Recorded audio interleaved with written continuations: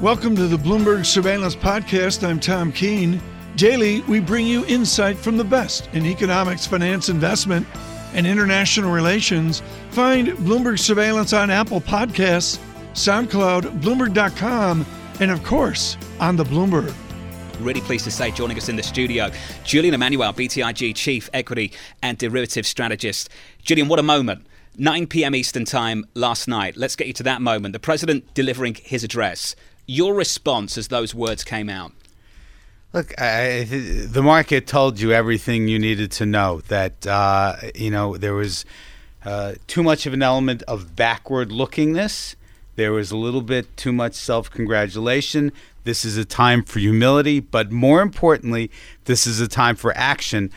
We saw the sketches, the outlines of it, but I would suggest to you that the single most important thing that we could see as a sign of backstopping confidence in the financial markets right now would be a meeting between President Trump and Speaker Pelosi and Senator Schumer, and that's what needs to happen. Would that be enough for you? Would that be the counter-cyclical circuit breaker that this market, this economy desperately needs right now? Well, frankly, in an environment where volatility in every financial asset is off the charts, and you're dealing with a health emergency which we really don't fully have our hands around, to say that one thing is enough is probably not the correct thing to say, but I think it would be very, very meaningful. I want to go to the point that Mohamed El-Arian raises, which is, are we watching an orderly or a disorderly unraveling of the market? Is this just sort of the market pricing in a new reality with the economy, or are we watching sort of the functionality break down?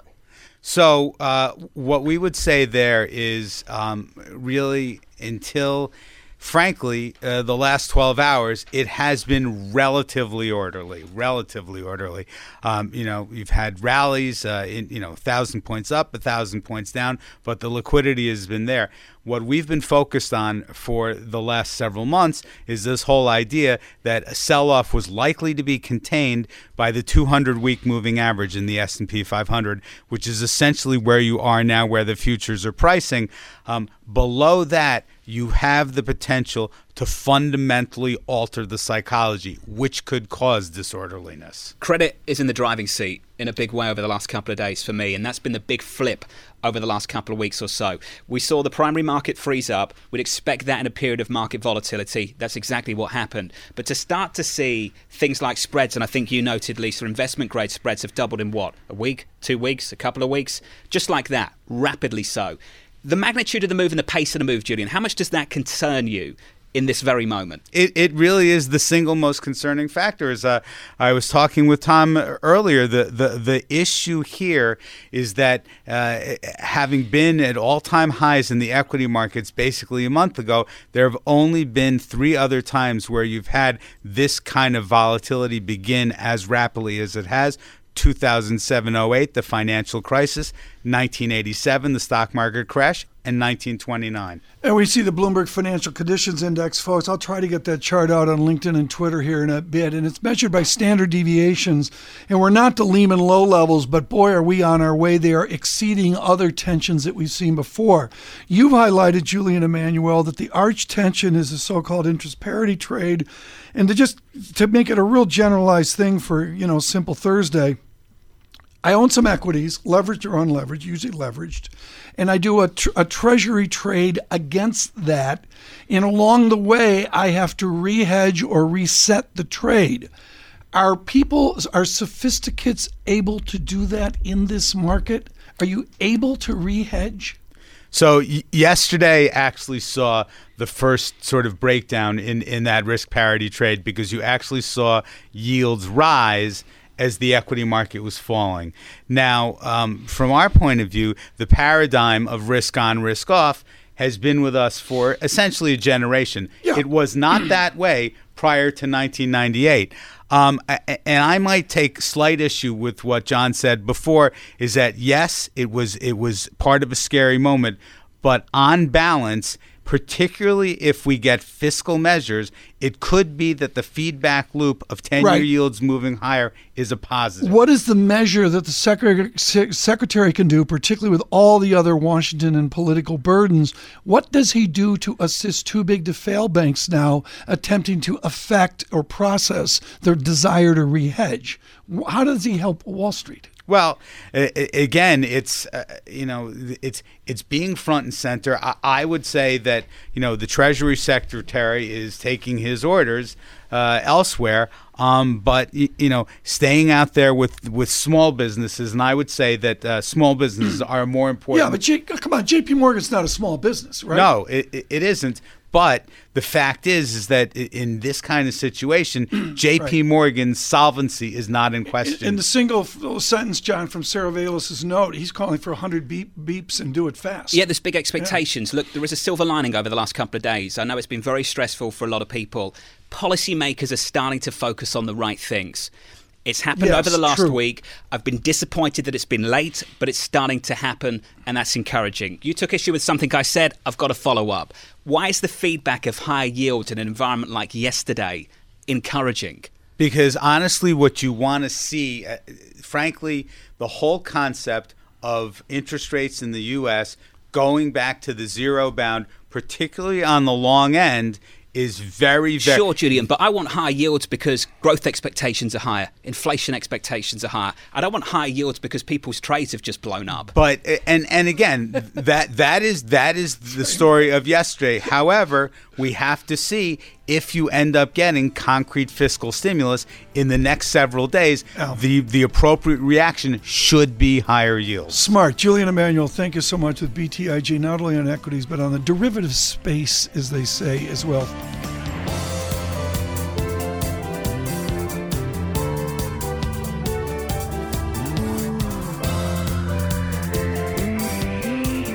Right now with us, Gina Martin Adams, as we look at the equity markets. She, of course, drives all of our equity work and research at Bloomberg Intelligence.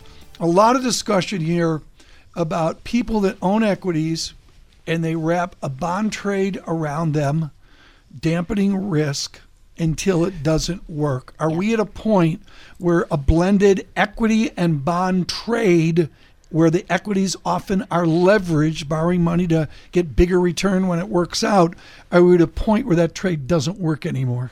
Yeah, I mean, I think it depends on whether you're talking about risk parity, which is really about volatility in the asset prices, or simply about price combination. Price combination is still working, right? Bonds are still rallying effectively. Yesterday might have been the beginning of a little bit of a bond sell-off, but we'll see after today, after the ECB, after all the action in the equity market, you could have a reflight back into bonds. The trouble is with parity strategies, which are really based upon the volatility of those two asset classes.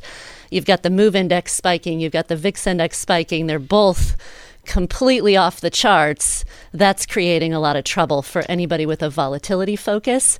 But when you talk about sort of the asset classes themselves, you're still seeing a benefit from having that bond exposure in general.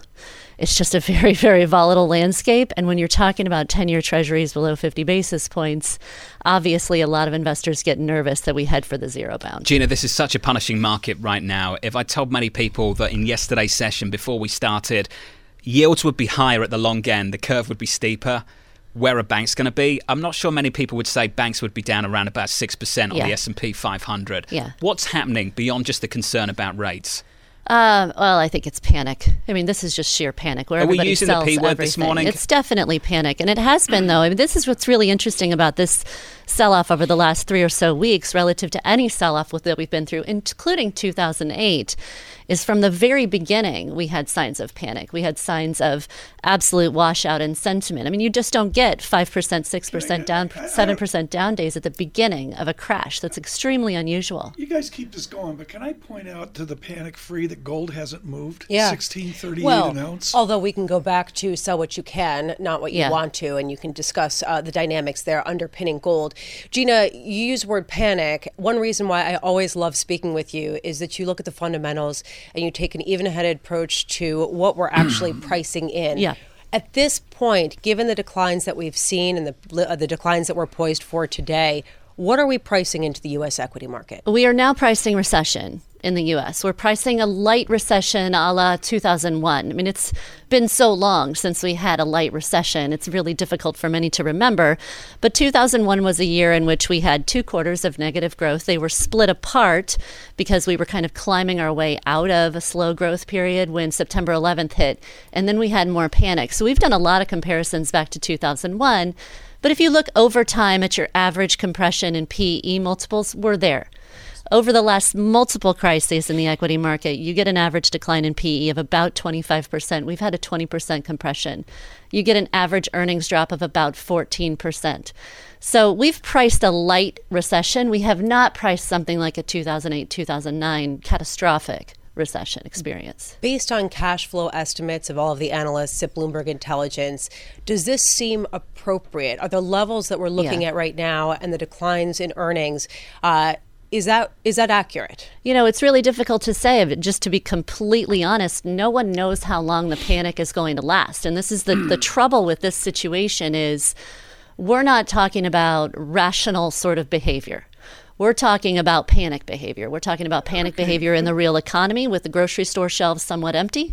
We're talking about panic behavior in I went to get in asset prices as well. I tried to do a prime order. Tried to do a prime order last night. No delivery time. Yeah, but it was only beer. Yeah. You just ordered 6 cases of John Courage. For 3 days. Okay, a panic. And this goes to what Dr. Alarian said. Alarian's joining you in the 9, yeah, right? 9 Eastern, yeah. 9 o'clock. Mohammed Alarian with John Farrow. Look at that on another Farrow property. Okay, fine. There's panic, but as Dr. Alarian mentions, it's orderly panic. Did you see yesterday, within the electronics of the day, it's not an image of 1929. I'm sorry, markets are acting orderly, right? Yeah. I don't see gap bids, do I? Not yet, though. I will see the but percentage changes are very disorderly. So I think it depends on your perspective. Again, see how she said that, way you that old we, fart, you know, she said that? the way that asset prices are moving. That's how I heard it. Said in any way, shape, or form. Gina, go on. Yeah, the way that asset prices are moving so viciously and so rapidly is akin to a 2008 or a 1987 or a 1929. That rapidity itself is very, very different. But you can clear trades. Liquidity isn't in a crunch, right? There's no liquidity crunch. Nonetheless, there is this really vicious repricing that is extremely unusual. John wants to do a data check, folks. I just want to say, in the afternoon of 1987, when you started buying shares, you didn't know for 3 days what you got. Yeah. I mean, I know it sounds like ancient history. No, I think it's worth pointing out. Oh, Lisa's agreeing it is ancient that's why I worry about. No, this is why I worry about the P word, because it is so subjective, and I think it's important to put numbers on it in the way that you guys are doing. Gina, it's fantastic to see you. Thank Gina you. Martin Adams of Bloomberg Intelligence.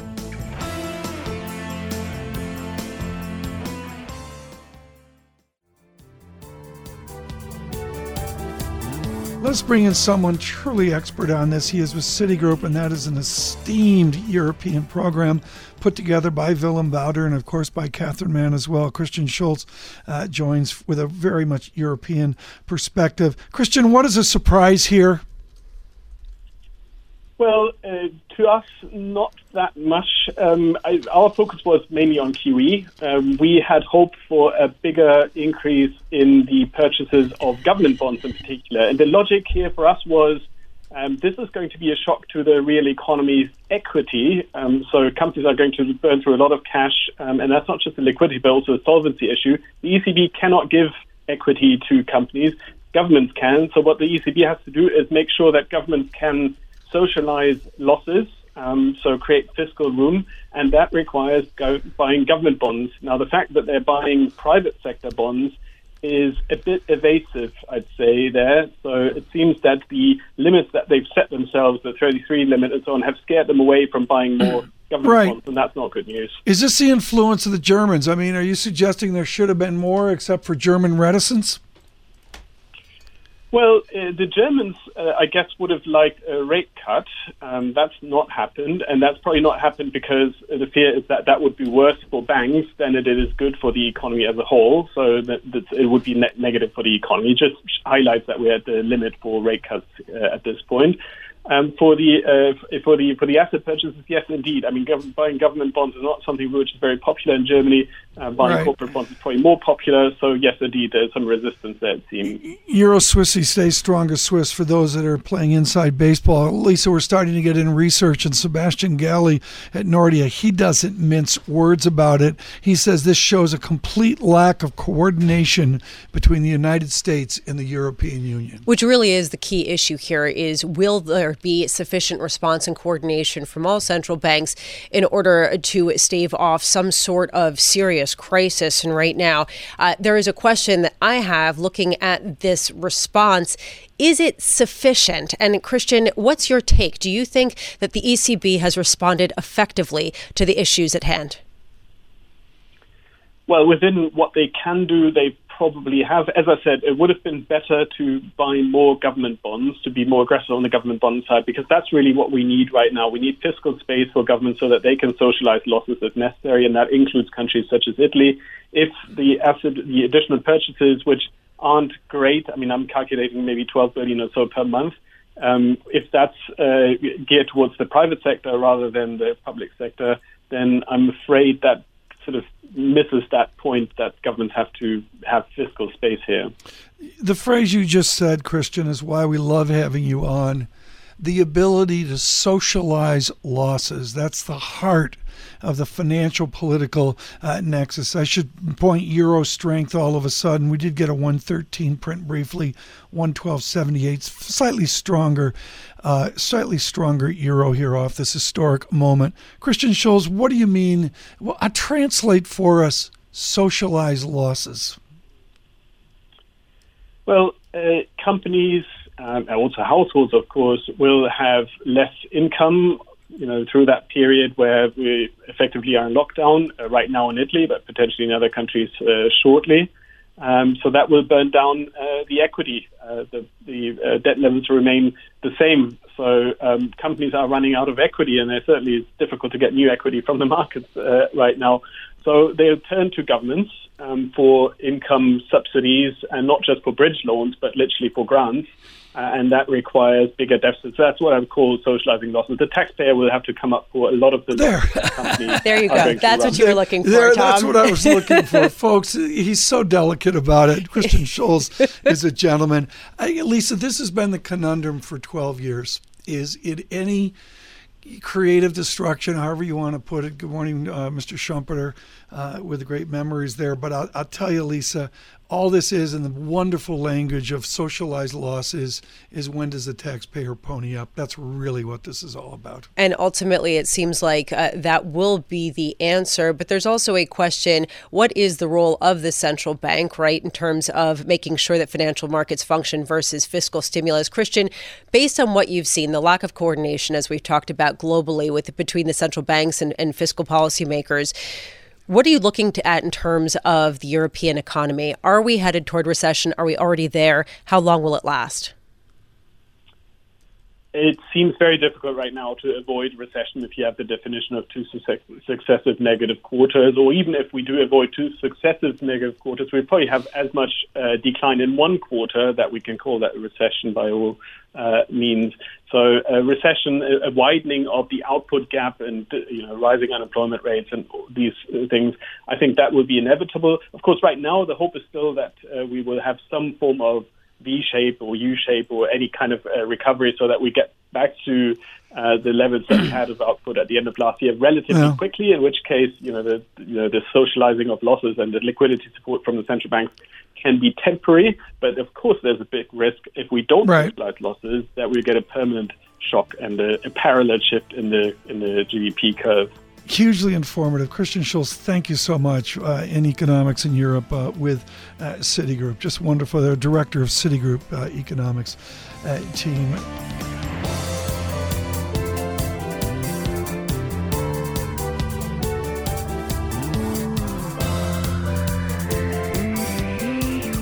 We will pause. There is a small blue book of 2 shades of blue color put out right after Robert Frost took the part in the road. And the gentleman from Amherst College, the physicist, wrote a book where he talked about good and bad deflation. And as I've written, let's chart paragraph. It's the Ed Hyman School of Economics. Say something and show it. And we're honored on this truly historic day that Dr. Shilling would join us. I just can't say it, folks. Buy the book Deflation, read it, and reread it every 3 years. Gary Shilling, are we in good or bad disinflation? I think we're probably in bad disinflation. What's the difference? Well, the addition is, do you have high productivity, which pushes down prices? You have excess supply, or do you have deficient demand? And I think we're more in the deficient demand stage right now, particularly with the virus. I know DiCaprio has the rights to the book Deflation, but if you were to write a new version of it now, how do you fold technology into that productivity and a good disinflation versus the bad disinflation so many of our listeners are living? I think in the long run, we are going to see productivity blossom. Things like robotics, artificial intelligence, and so on. When they get big enough to really drive productivity, but they're still in their infancy. They're not, they're growing 100% a year or more, but they're not big enough yet to really move the overall productivity needle. So I think in the meanwhile, particularly when we're looking at the virus and the effects right now, it's more the bad deflation. The ETF SPX breaks down, Paul. We're now down 7.1%. We just touched new weakness there for the morning, below the lockdown of negative 140 on S&P futures. Deutsche Bank, just as a European proxy, from a 5.50 to a 5.43. Where's the euro right now? 112.34, sort of unched as well. Paul Sweeney with the great Gary Shilling. So, Gary, what I think people are trying to get a sense of as they try to put into context what's happening over the past couple of weeks with this coronavirus is try to put this crisis in context with maybe 2008. How do you compare the two? Well, 2008 was, of course, a big bubble. It was a subprime mortgage. It was really a collapse in the housing sector. Right now, what we're dealing with was an economies of the world which are slow and slowing. Now, of course, the stock bulls are going to claim that everything was just hunky-dory until the virus came along, but that's not true. It really isn't. I don't care. I was in triple leveraged all cash. Okay. I read your newsletter. Continue. Okay. All right, but you look at job openings, you look at wage increases and so on. They all were really slipping, and of course, China has been slipping. So the point is, when you take a slowing economy, and then you create this shock of the coronavirus, that's what tips it into recession, in my view. And is this kind of, I guess we're past the discussion point of maybe a V-shaped recession, because obviously now it appears to be more pandemic, this concern globally. How do you think this is going to play out? Because we're already starting to see China get back to work. And so theirs was a 2 to 3 month type of situation. Do you expect that kind of timing here for the rest of the world? Well, I mean, you do have a lag situation. I mean, first of all, China has a very different situation. They denied that it existed, and then, of course, they locked down everything. You can do that with a top-down society. You can't do that in the West. So things are much more stretched out, and they want them stretched out because they haven't got enough hospital beds if they wanted the whole thing to peak immediately. But then to reestablish the supply chains, and we're in a changed world now. I think that the globalists, the Davos crowd, are on the way out. Why are you looking at me like that? They have you been. See how he did that? They have been for years. But do I look like the Davos crowd? This is the last. I wore this bow tie for you today because it was man of Western Massachusetts. It's a man of the people. Don't push it, Tom. But the point is that this is a nail in the coffin of the globalists, the Davos crowd, and it's really a threat to globalization, because now you look at drugs. Where do we get generic drugs? We get them from China, and you say, wait a minute, this is not only self-sufficiency. This is defense protection. This is national security.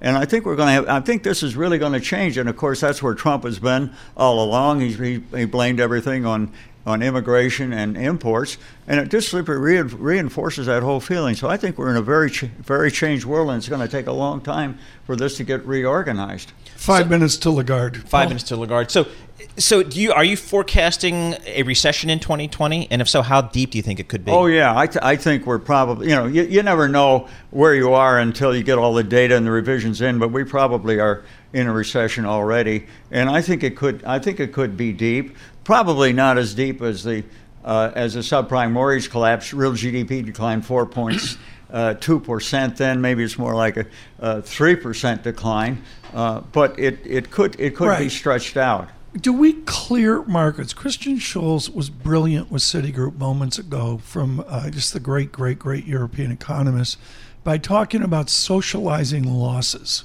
You and I remember, Paul's too young to remember, continental Illinois, where we socialized losses over 3 cups of coffee? They went under, we got over it, we moved on. Was essentially, we don't do that anymore, do we? Well, maybe not, but relative to Japan, we do it. Let's put it that way. Okay, I'll take your point. Are you going to write a newsletter this week when you're done petting the bees, where you're going to talk about the Japanification of Europe and now the Japanification of Missouri? Well, I think we're that is a good point, but I mean, the socialization of debt, of course, if you get Bernie Sanders in there, you don't worry about it. It's all socialized. But yeah, there's probably more of that. But I think what's probably going to happen here is we're going to get massive fiscal stimulus. You no longer have any impediment to deficits. That went out. That's called modern monetary theory. Theory always follows facts. You get the facts, then you get the theory. And the idea is you have big deficits, interest rates come down, so they don't matter. So that removes the impediment. So we're going to get, I think, big stimulus. But it takes 2 or 3 years for that to actually get spent. One more question, and then we got to let you go because we got to get back to the markets before Karen Moscow gives us the full data check and all that, and then Christine Lagarde in an historic moment. What would you suggest is the best practice right now for Chairman Powell? Fade back and punt. I don't think the Fed makes much difference. Lower interest rates. Does Donald Trump know that? Lower interest rates are not going to get supply chains reestablished. They're not going to get people getting out of their bomb shelters and going out and spending. I don't think it makes much difference. I got about 14 more questions, but we don't need more time. Gary Shilling, thank you so much. Really honored to have you here on this historic day. I'll get out on Twitter and LinkedIn, folks. I really can't say enough about a seminal book of what? When did that book come out? 42 years ago? Is it? Well, Frost, you were the publisher. Tom. I was. Frost, I think, was still teaching at royalties. Amherst, just from what I remember. Anyways, the book Deflation, I can't say enough about it, is a primer on good and bad deflation. And Paul, you heard Dr. Shilling parse there that strange word, productivity.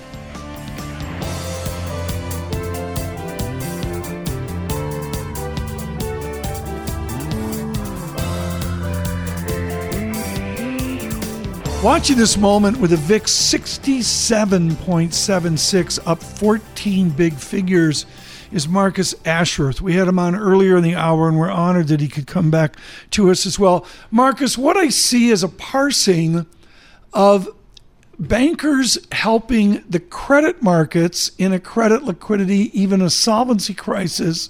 And am I right ignoring the equity markets? Is that how it works? Well, funny you should say that. Tom, I'm listening to Christine Lagarde. I'm actually slightly wondering why I'm bothering. I'm quite close to a window, but thankfully it's solid glass, so I can't jump out. Well, we did that. That's a surveillance. You have to thank Paul Sweeney and John Farrell for that. Be sure there's no open window with Ashworth around. Yeah, the stock market is just absolutely collapsing. As we listen to Christine Lagarde tell us that she's going to use all the flexibility. She can do this X and Y and Z, but literally no one cares. You mentioned Deutsche Bank earlier. I'm just going to mention that they didn't call a perpetual bond yesterday. That bond is now trading at below 70 cents in the dollar, and that is an extraordinary thing if you think about. And it is a perpetual bond, and not read too much into it. It was at 94 before they announced that decision. It's now down 25 points since then. So just to put it into context of what's happening out there at the moment, we're worrying about liquidity in the Treasury market, like seriously worrying about whether or not the U.S. Treasury, the most liquid market in the world, is actually fit for purpose. And we've got a clear decision from the European Central Bank that rates can fall more. Marcus, I've got to interrupt because this dovetails beautifully with two brilliant people, Marcus Ashworth and a guy named Gartman down in Virginia. Dennis Gartman brings up the S word, which is that distance from liquidity to solvency. make that distinction, Marcus Ashworth. How do you define liquidity where we are now versus worries of solvency?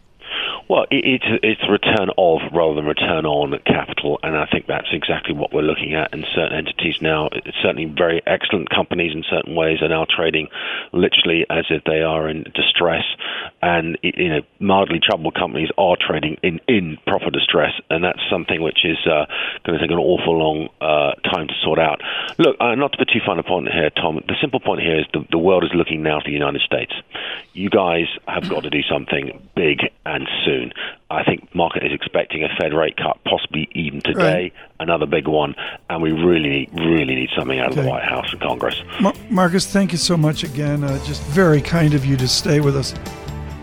Thanks for listening to the Bloomberg Surveillance Podcast. Subscribe and listen to interviews on Apple Podcasts, SoundCloud, or whichever podcast platform you prefer. I'm on Twitter at Tom Keene. Before the podcast, you can always catch us worldwide on Bloomberg Radio.